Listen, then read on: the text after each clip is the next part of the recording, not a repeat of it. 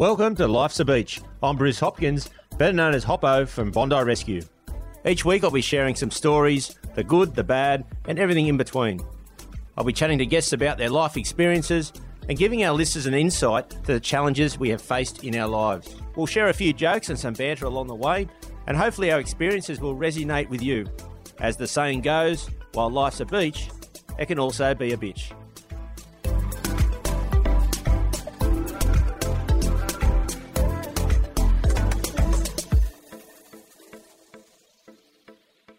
Hey everyone, this week on Life's a Beach, I have an amazing person in the beach shack, Sam White.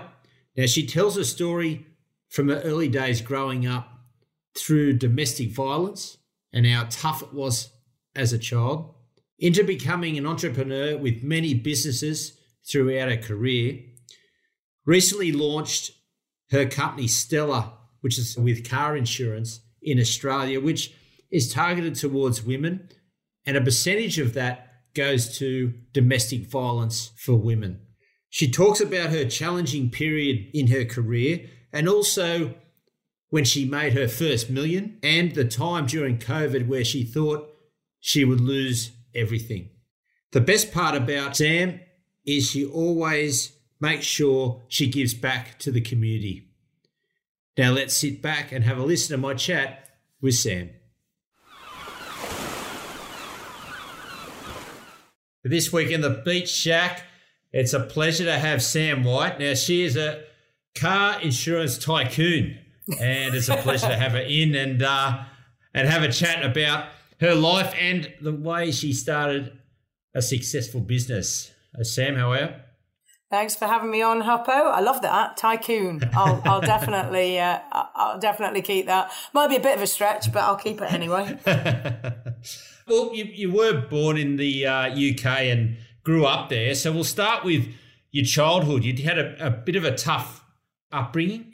Yeah. So my mum, unfortunately, she lost a lot of family members when I was very young. So she lost a dad and a mum within a sort of couple of year period. And I think it took her from being a heavy drinker into being a dysfunctional alcoholic. So she was a bit of a disaster really from me being 9-10 years old. I kind of, you know when they say you dragged yourself up, I was kind of left to my own devices. My dad worked pretty hard, wasn't around much, and my mum was, passed out or generally causing some kind of chaos most of the time. So I think it has positives and negatives. I always say, it's an interesting one. A lot of entrepreneurs that I meet have had challenges in childhood, but also I'm interested in this concept of the sort of lack of boundaries that I had as a child. Because, when you have a safe childhood, that comes with a lot of restrictions on you as well. And those restrictions sometimes, I think, in later life can form part of the restrictions that you impose on yourself.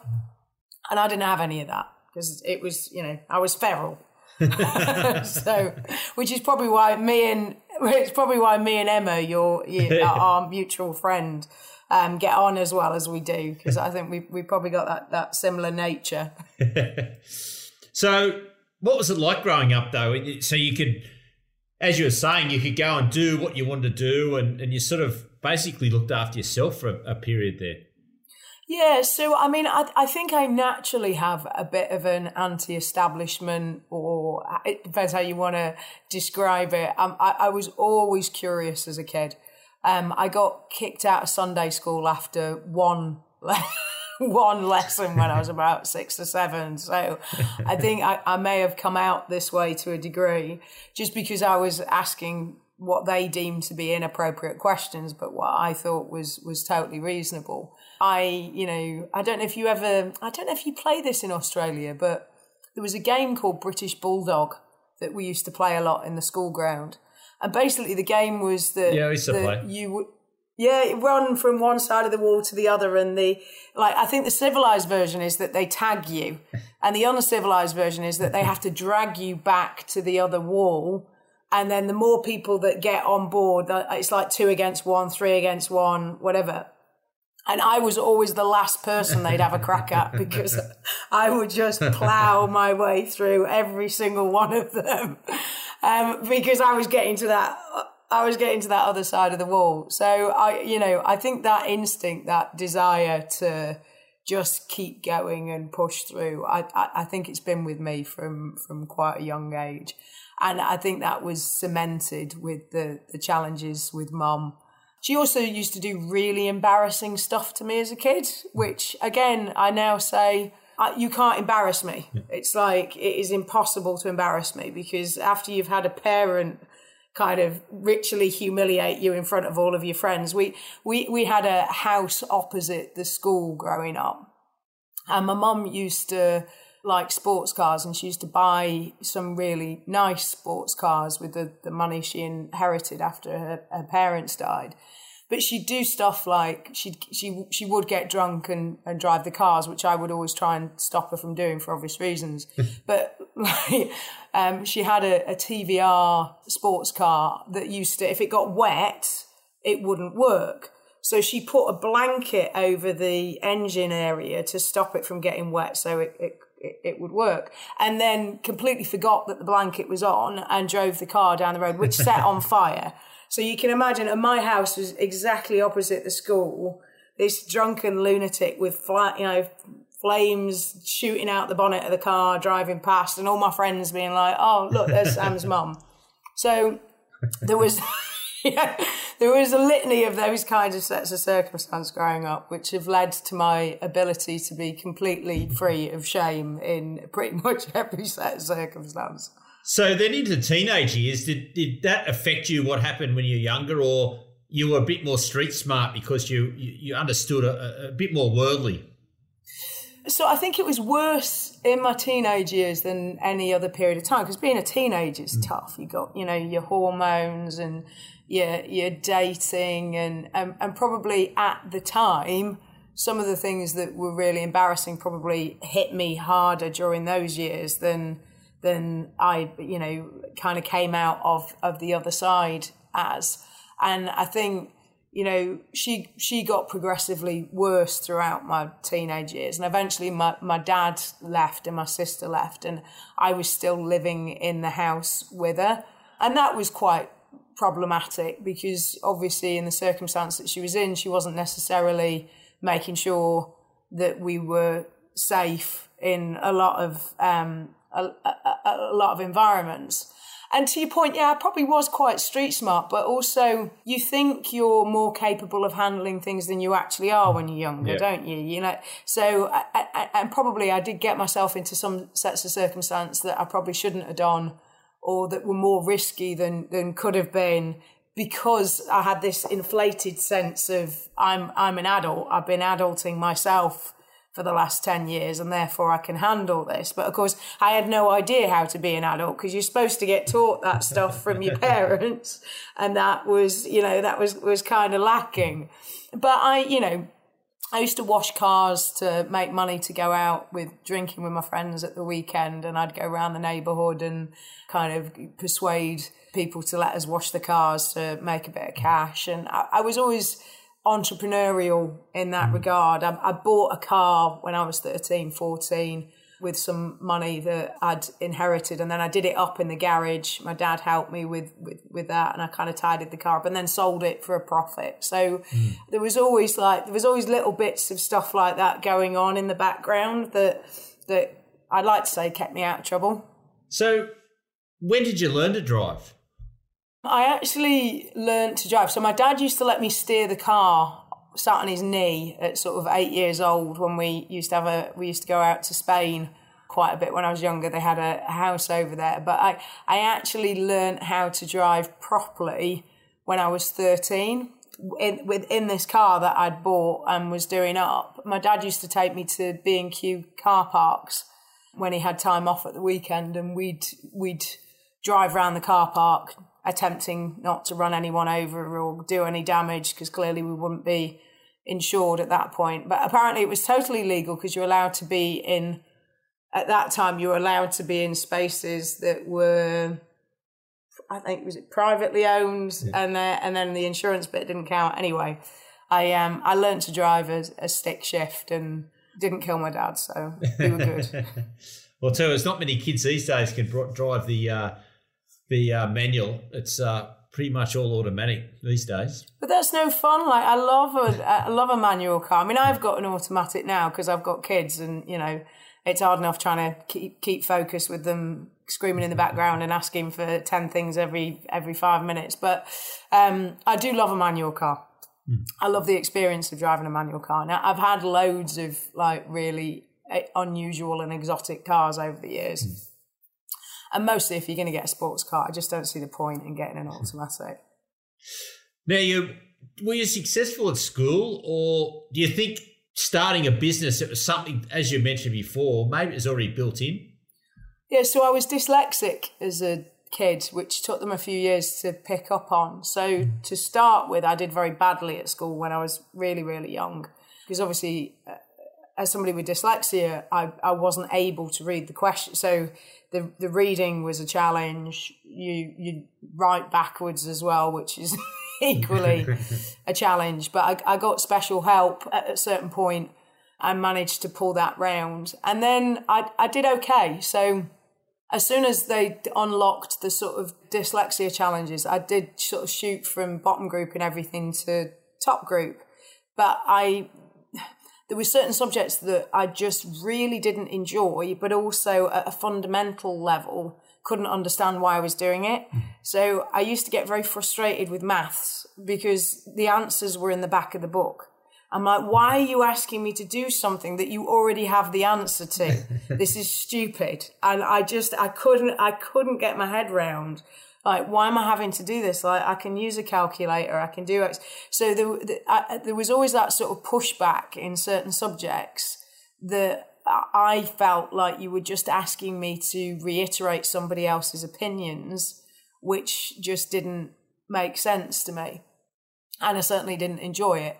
Whereas something like English literature, where we got to read books and poems and have an opinion about it and reflect on stuff, I loved that. And as a result of that, I did okay with those kind of subjects. But I definitely wouldn't say that I was an academic by any stretch. And I did my GCSEs, did pretty well with them. I got some A-levels, went to university, but I did 2 years of my degree and then left because the situation became completely untenable at home with my mum, and I just needed to get out and make some money.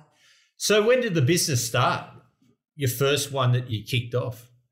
Yeah, so I started my first company when I was 24. I did have a job before that. So after I left university, I got a job working for a motor claims company. Did really well, got like promoted. Ended up on a lot of money for me. Well, for anyone at that time, I was on sort of £50,000 a year, which is probably about $100,000, and had a company car and, all this good stuff at quite a young age. But the environment didn't really suit me, and I wasn't taking particularly good care of myself. I was massively overweight and smoking and, eating way too many takeaways and going out partying and using that money in ways that probably weren't helping me. And I ended up suffering quite badly with panic attacks and, having some real sort of negative side effects of the fact that I wasn't really well balanced at that stage. And then I would say sort of three things happened in quick succession, in that I broke my leg on a night out with some mates having a water fight in the kitchen at 3:00 in the morning, which wasn't probably the smartest thing I could have done. I split up with my boyfriend, and I'm now married to a woman, so that clearly was the right decision for me at the time. And then my mum overdosed. And so I think all of those things happening in quick succession kind of made me go, you need to do something different. And for me, that was just about having freedom and flexibility and being able to be in control of my own destiny. And so I set my first company up at 24, but it wasn't, a really well planned out, executed thing. It was just, can I make some money so that I don't have to work for somebody else? And let's see how that kind of goes. So how did you deal with that mentally? You said you got divorced, but then your sexuality was something that you had to come to terms with as well. And like a lot of listeners and younger people have this problem and they don't really want to talk about it. And I think that by speaking about it, it really helps a lot of people. And how did you find that back then? Yeah, so I still don't know exactly what the main cause of the panic attacks were. I should imagine it was a combination of a lot of different things. The childhood trauma, the fact that I wasn't taking care of myself physically, but undoubtedly the fact that I clearly was gay but living a straight life will have had an impact as well on my psychology and my anxiety levels. And I think that's, as you say, it's probably true of quite a lot of people, and they feel some level of shame, or there's an association with challenges like panic attacks with weakness. You must be weak if you're having these issues. And I think that that's absolute nonsense. I know I'm not weak. I'm incredibly resilient, and I went through a lot of stuff. But your body will tell you when you are on the wrong path, and you can cling on as tightly as you want, and you can try and work through it or push through it or whatever, but it will still be there. And anybody that's suffered with panic attacks, and I've got a few friends that have been unfortunate enough to have them over the years, know just how debilitating they are. It's not something that you can just ignore and that you can just get through. They're really, really horrific. And it took me a good 10 years to get over them. I mean, I don't suffer with them at all now, but I made a lot of changes to my lifestyle, and I changed the direction of travel for me quite substantially. I think the sexuality thing is an interesting one, because it's not like I spent my childhood years or my teenage years thinking I wasn't living the experience that I should be. I had lots of boyfriends. I had great relationships with them. There wasn't like something at that point that was really obvious to me that I shouldn't be dating guys. I just started to recognise in my 20s that I was forming attractions to women that were beyond the sort of normal emotional attraction that you might have to another human being. And eventually, like with most of these things in life, it became too loud for me to ignore any further. And I had to make a decision as to whether I wanted to live a life with unresolved questions, or I wanted to just bite the bullet and see where it took me. And it in the end, it was a lot less scary than I thought it was going to be. And again, I think that's probably true for most people. I know some people have horrific experiences of coming out, and it's heartbreaking for me that is the scenario. But most people that I know, and certainly my experience, whilst they may have some negativities, I think the people that love you, that truly love you, and people in life that are worth having anything to do with, will not have any kind of issue around it whatsoever, because fundamentally it doesn't affect them. Now, your business you went into is car insurance. Why car insurance? I know, it's terrible, isn't it? It's just not sexy. And then I've got mates that have got really exciting, sexy businesses like Emma's business, and I go into car insurance. Here's the thing. Financial services is incredibly male-dominated, and the exact opposite probably of what anybody would expect me to be doing. And I kind of love it for that. Like, you can't innovate or change a sector that's already sexy and interesting and what have you, but you can absolutely go in and make a huge amount of changes to industries that aren't used to people like me being in them, and aren't expecting a gay female leader to decide that she wants to launch an insurance product specifically for women. And I kind of like that. That's kind of fun for me. There's no point disrupting something that's already been disrupted. So is that the point of difference? It's mainly targeted for women? So Stella, yeah, which is live in Australia and will be live in the UK later this year. I've got other businesses in the UK that target all sorts of different demographics, but my passion project is definitely Stella, and it's an insurance product. And here's the thing: we'd love for you to get insured with us, assuming that you're a good driver, Hoppo. But it's we do insure men, but we didn't design the product for them. And my point on this is there's plenty of other things that have been designed for men that women use quite successfully every day of the week and twice on Sundays. I could run off a litany of things that have been designed with men in mind, from pianos to medicines to, seat belts. All of these things have actually been designed by men for men. And what I said is I'm going to design this insurance product for women, by women, in terms of the product design and features, the experience they have. So, we took out all of the unnecessary questions that are just data collection, because we know that specifically annoys women more than men. We added extra baby cover into the product.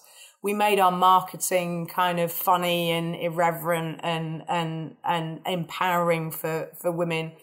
But we've also committed to support other women, and our support comes in many different ways in terms of the expert series that we run with different types of women that are experts in their own areas, so racing car drivers and financial experts, etc. But we also give $5 from every policy that we sell to Women and Girls Emergency Centre, which helps victims of domestic abuse, because for us it's about really putting our money where our mouth is and saying, if we are a brand that is specifically designed for women, then we need to show women that we genuinely have their back and that we are all in it together.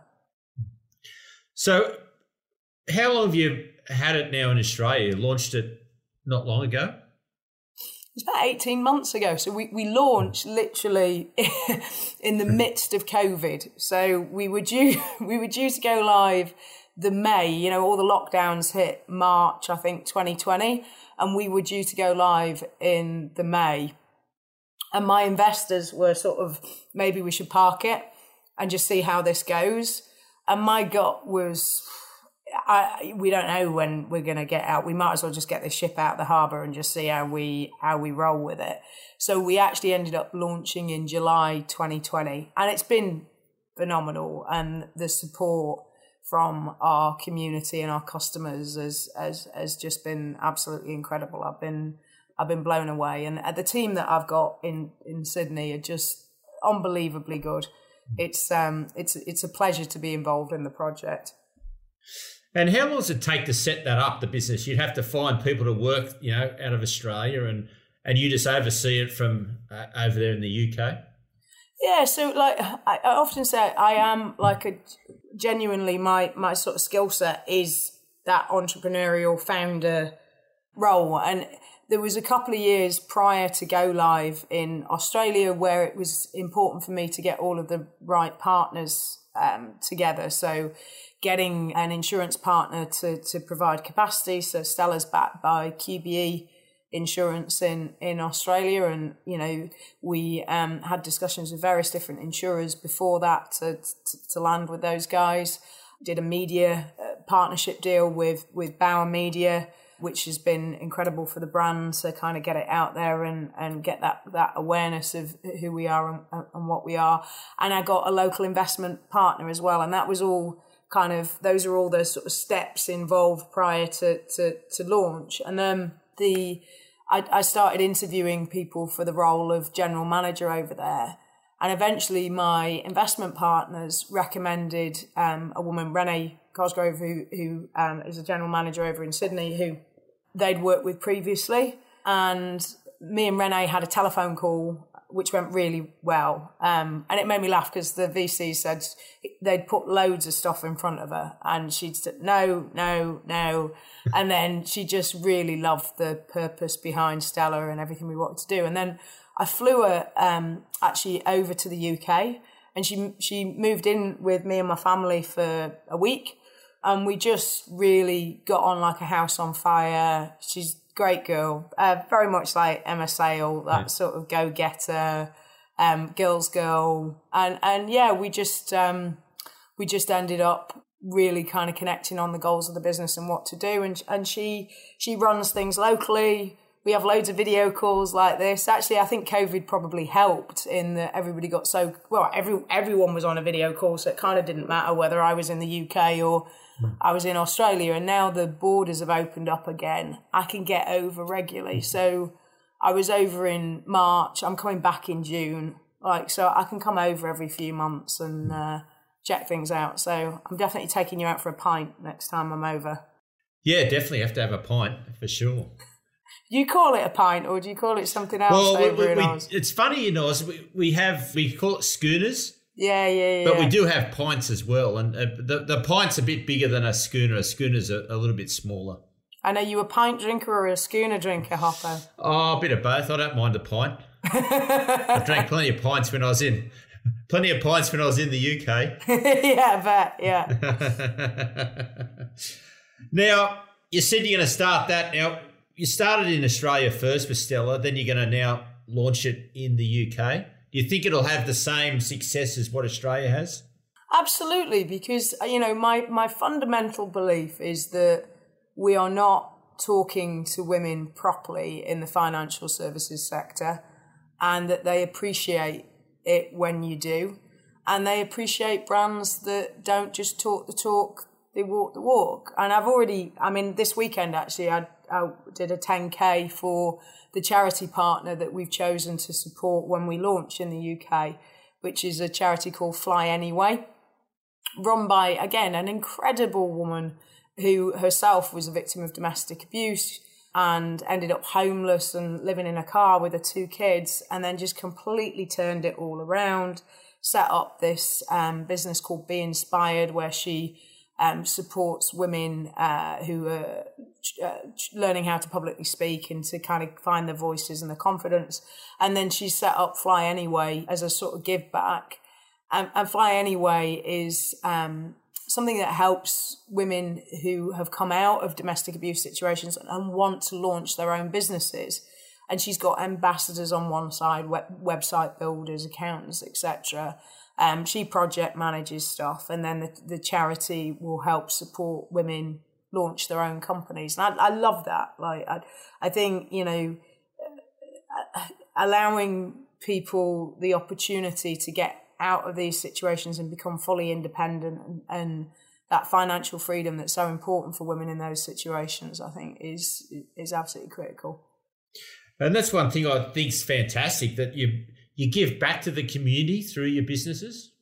Yeah, it's a core part of sort of why we exist for me. There's business is great, and I readily say I'm terrible with money, so I need to make a lot of it because I'm just absolutely useless with it. It flows through me. I find it very difficult to hang on to it. But aside from that, I want to build businesses that my kids would be proud of. I don't want to look back at the end and sort of go, all right, I made a lot of money, I spent a lot of money. There's nothing really to show for it because you can't take it with you when you go. And so having a sort of core purpose behind any business that I start that allows it to sort of have that sort of circular give back, for me is really important. And I think anybody that comes to work for the organisation, it's probably one of the main driving factors that they would choose us, is that they get to be part of something that's bigger than just themselves. And you hope that flows through to the customers as well, that they also feel like, we say, it sounds cheesy, but one of our taglines at Stella is turning a grudge purchase into a vote for a better world. And, car insurance, boring sector, we joke about it. If somebody asks you, what do you do at parties, and you say insurance, there's not going to be any follow-up questions. It's not a great market area. But when somebody buys their insurance, if they know in doing so that they're doing a bit of good at the same time, then I personally think that's a nice model. Now, your first million, was that a major milestone when you finally cracked that 1 million mark? Somebody asked me this recently, and you know what? It kind of went almost unnoticed by me at the time, because it was fairly early on in the journey for me. And I remember at the end of the year, because you just don't really, my accountant kind of going, oh, you've spilled over this mark. And I guess it was like, it was almost surreal. And I think for a number of years, my experience with success and money was very surreal. And I think even now, I don't really think about it a lot. It's something that other people have a judgment on. But I know how easily it can all get lost. I've nearly lost my businesses a number of times. During COVID, we had some really, really difficult times where I wasn't sure if we were going to make it through with some of the UK companies. And so I know that it's transient, and that I've had times where I've been incredibly successful and times where I've really nearly hit rock bottom.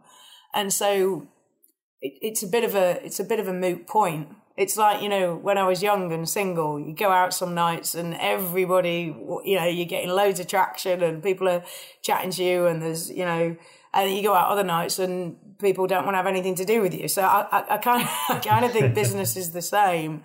You can be unbelievably successful one minute and not the next. And you should never really take anything for granted.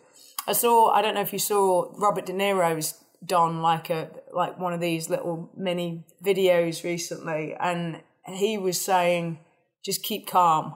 If you're doing well, keep calm. If you're doing badly, keep calm, because the one thing is that the bad is going to come back in and the good's going to come back in. It's the bit in the middle where you've got to just kind of hold everything together. It's a great point, because a lot of young people see successful people, and especially with social media these days, everyone's putting up how great they're going. It's all, unbelievable. But behind the scenes, they don't realise that you can be successful, but it can all be taken away quite quick and you can hit rock bottom. Absolutely. And that, if your identity is completely locked into how successful you are, then you won't just lose the money, you'll lose all sense of self. And I think the first time I nearly lost everything, that really hit home for me. And ever since then, I've never taken anything for granted, but I also don't allow myself to hit too hard when things are difficult, because it's not who I am, it's just what I do. Well, you said a lot of money comes and goes. What do you like spending your money on? So now, when I was younger, I did all of the stupid stuff. So I had all the sports cars and the watches and the designer clothes and, all that stuff that you do when you first start making money and you think that you're really important when clearly you're not. Now, for me, it's all about experiences. I will spend a lot of money on a night out with friends or on a holiday, or I do like traveling well. So I will travel business class or first if I'm doing well. But it's always has to be about some kind of experience as opposed to some kind of thing. Are there any other, you're doing the insurance now, is there anything else in the future that you would like to start as a business? God, loads. I mean, we joke about it in the team that I'd start 10 companies a day if they allowed me to. I mean, I'm hoping to exit a number of the UK businesses, or certainly a majority of my equity in a number of the UK businesses this year. That's the plan, and then to carry on pushing forward with Stella. But I'm hoping at that point that I get to invest in other female entrepreneurs and help kind of support other women launch businesses that I can see there's a need for and there's a passion for. And I would like to take, as I get older, I would like to take more of that kind of angel investor mentor role rather than doing all of the do myself and kind of driving the business forward. So out of your career, what do you find the most challenging that you've had within your career? The most challenging experience? Yeah.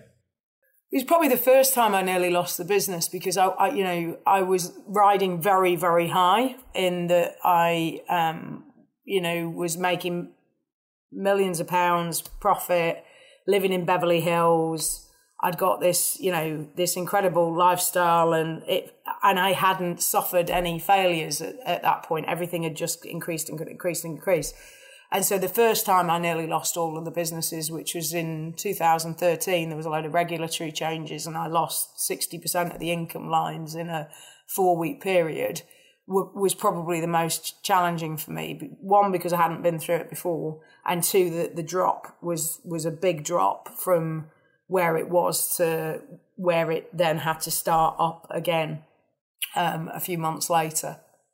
And you did mention LA, that you did have, when we were having a chat earlier on, you did live in LA and there's some good stories in your time there. Yeah, I mean, it was a mad experience and indicative of my sort of mindset at the time of, yeah, sure, I'll just kind of pack up my bags and move to Beverly Hills. And I won't just move to Beverly Hills, I'll get a place on Mulholland Estates, which is like the estate in Beverly Hills. And I was 3 doors down from Charlie Sheen, and it was during that period of time he was under house arrest for all the nonsense that he was getting up to. So there was sort of constant news helicopters flying over the house and people being shipped in and out. And Slash lived on the estate, Tom Jones, Paris Hilton, Robbie Williams. At the time, I actually was getting married, and I asked Robbie. I sent him a letter, I'm only a few doors down. Girl from Manchester, you're from Stoke. Basically, can you do me a solid and come down and sing a song at the wedding? And bless him, he did, which was just like the most amazing, surreal experience. And we ended up hanging out a few times after that. Really, really lovely guy, and such an incredible thing to do that for somebody on the wedding day. But that was the sort of madness that happened, because that's where I was at the time, and those are the kind of experiences that can occur. And you're saying it's pretty much nobody sort of left. People just came in, but everyone sort of stayed within that area. Yeah, so it was interesting. I do think the more money people get, sometimes the more locked in they can become.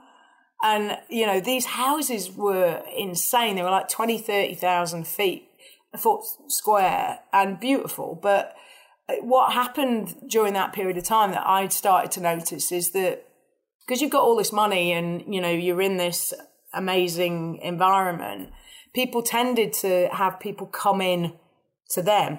But stuff that you would not expect, like, stylists would turn up with clothes, and, you would end up like everything came to your house. And I never really subscribed to that, because I like to get out and about and see where so I used to leave the estate and go, and I was trying to set up another company over there at the time. So I'd be driving around and going to appointments and what have you. And the security guards, I remember him saying to me once, because I became quite friendly with them. I actually invited them in on Christmas Day once and cooked them a chili, and they were lovely guys. And they said, you're the only person that actually really leaves the estate. I was like, that's bizarre. That is like a marble prison, really, when you think about it. Do you think that's where the loneliness comes? That these people have got millions and millions of dollars, but they're basically on their own. I think the loneliness comes from the fear. So, the more successful people get, I think the more and I'm not even sure it is other people, but certainly there's a feeling that other people are watching them more. And, I guess if you're an actor or a singer or whatever, then that's going to be true. But there becomes a pressure to be the person that other people think you are. And there becomes a fear of being taken advantage of, which I witnessed. And I was over in LA a couple of weeks ago, and it's still there. It's probably even worse now, is that there's this, it's a very cutthroat environment, and these people are really, really successful. So then there's a fear that other people are going to try and take from them or take advantage. And it's easy to create those walls around yourself where you go, well, I'm going to keep everybody else out then because I'm not safe to engage with them. And I should imagine it doesn't take too many negative experiences for that to be a self-fulfilling prophecy and people to kind of get back into that cycle. But I love the expression, nobody's watching or nobody cares. And whether that's true or not, it's something that I tell myself on a daily basis, which allows me not to get too caught up into any of that nonsense. Because most people are focused very much on their own lives and not on your lives, even if you do have a degree of success. I think keeping that as a constant reminder allows you to live freely. But I can see completely how hard it is to do that. And to really kind of relinquish yourself into the universe in that way and not get caught up in those kind of patterns. Well, Sam, it's great having a chat. It's I think it'll be very interesting for the listeners. They've what you've done with your businesses and also throughout your life. I think that's been very entertaining. Now, at the end of the interview, I've got 5 fun facts, and I'll throw some questions at you, and you can answer them however you want, and we see what we come up with. Sounds good to me. So, what song do you have to sing along with when you hear it? That would have to be "Use Me" by Bill Withers. I don't know if you know that one. It's a great one. It's an oldie but a good one. Yeah, no, I haven't heard that one. What are the best and worst purchases you have ever made? So best purchase would probably be my gym equipment. Love exercising, and it took me a while to get into it, but it is my absolute saviour these days. And the worst purchase will probably be TVR Tuscan, which is an absolutely beautiful car, but unfortunately is made of fiberglass, and when it gets wet it short circuits and you can't get into it. So it was a extremely expensive driveway ornament that just sat on the drive and would only start 1 in 3 times because of it. Best thing about London? Soho nightlife. There's a couple of drag bars in Soho that are an absolute joy. And every time I'm down there, I try and get a night out in the town there. Yeah, I must say I've had a few nights out there when I've been over in the UK. Yeah, it's fantastic. What's your biggest screw up in the kitchen? This is a good one and still makes my wife laugh. I offered to cook for the kids and they wanted hot dogs, and I assumed that the hot dogs were boiling the bag. And they were not boiling the bag, and I threw them into the boiling pan in the plastic packet, which melted all over the hot dogs and made it completely untenable. Yeah, they wouldn't have been happy about that. No, they weren't. That was Domino's night. Tell me a time you failed and what you learned from it. God, I fail every day. And actually, I'm kind of like, I try to treat success and failure completely equally these days. But I think, to the point of the conversation earlier, the worst failure I probably had was when the business really hit that hard time in 2013. And I think what I learned from it is that you can come through anything. There's always a solution. You just got to kind of keep going, but also not to take anything for granted. Well, Sam, great answers. And where can they go online and look up Stella if they want to get some car insurance? Absolutely. Stella is, it's on price comparison sites, so it's on Compare the Market as well, so you'll see us pop up there. But if you want to come direct to us, then stellainsurance.com.au. come get a quote. It's very quick. We made the journey quick for a reason, and hopefully you'll decide to come on board with us. But if you want to check me out or reach out or have a combo, LinkedIn's probably the best platform for me. It's where I'm most active. So Sam White, Freedom Services Group on LinkedIn, and Stellar Insurance. Well, Sam, it's great to have you in the Beach Shack, and I'll definitely hit you up for that pint when you're out here in Australia. Absolutely. I'm looking forward to it.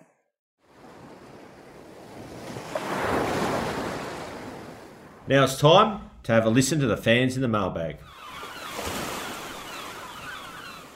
Okay, this week's letter from the mailbag. It's not a question, it's actually something sent through, which I was quite proud of, and I want to read this message out because I think this is why I do the podcast, and it's great to hear we've saved someone's life, and no different to doing that in the ocean, but we're now doing it on land, and there's many, many people out there in the same position. This came through from Anne, and I'll read out what she wrote.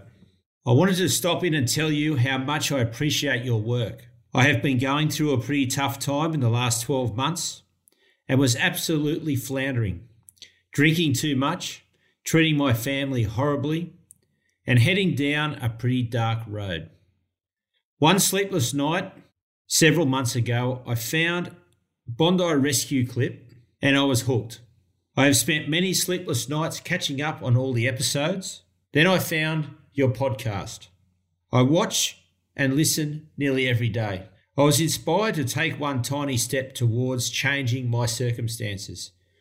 I got into an exercise routine. The effect on my brain was almost immediate. Then I changed my diet. I started to feel better, and because of all your amazing guests and openness about mental health, I decided I needed professional help. I still have some things to work through, but I have lost 20 pounds. My husband says I look better than I have in 20 years. My mind is clear. I am working on setting some goals, making better decisions. Those dark clouds have lifted. Who knew the boys in blue, elite athletes from halfway around the world, would save a 55-year-old woman from the high desert of Colorado, whose nearest ocean is 1,000 miles away. And when I say save, I mean you may as well have pulled me out of 10-foot surf. There are so many times on the show that one of the lifeguards says, "Oh, that was so close." Yes, it was. Keep up the amazing work. You are making a difference. Anne. Now, Anne, that's very, very nice message, and I am very proud of what you've done just from listening to the podcast, listening to the people's stories, getting in, we all talk about it, and it does make a difference. So, Anne, thanks a lot, and continue on your journey to success. Thanks everyone for listening. Remember to subscribe to Life's a Beach wherever you get your podcasts, and hit us up with questions, comments, or follow us on our social media channels, which you can find in our show notes. That's it for today, beach fans. Stay safe and swim between the flags.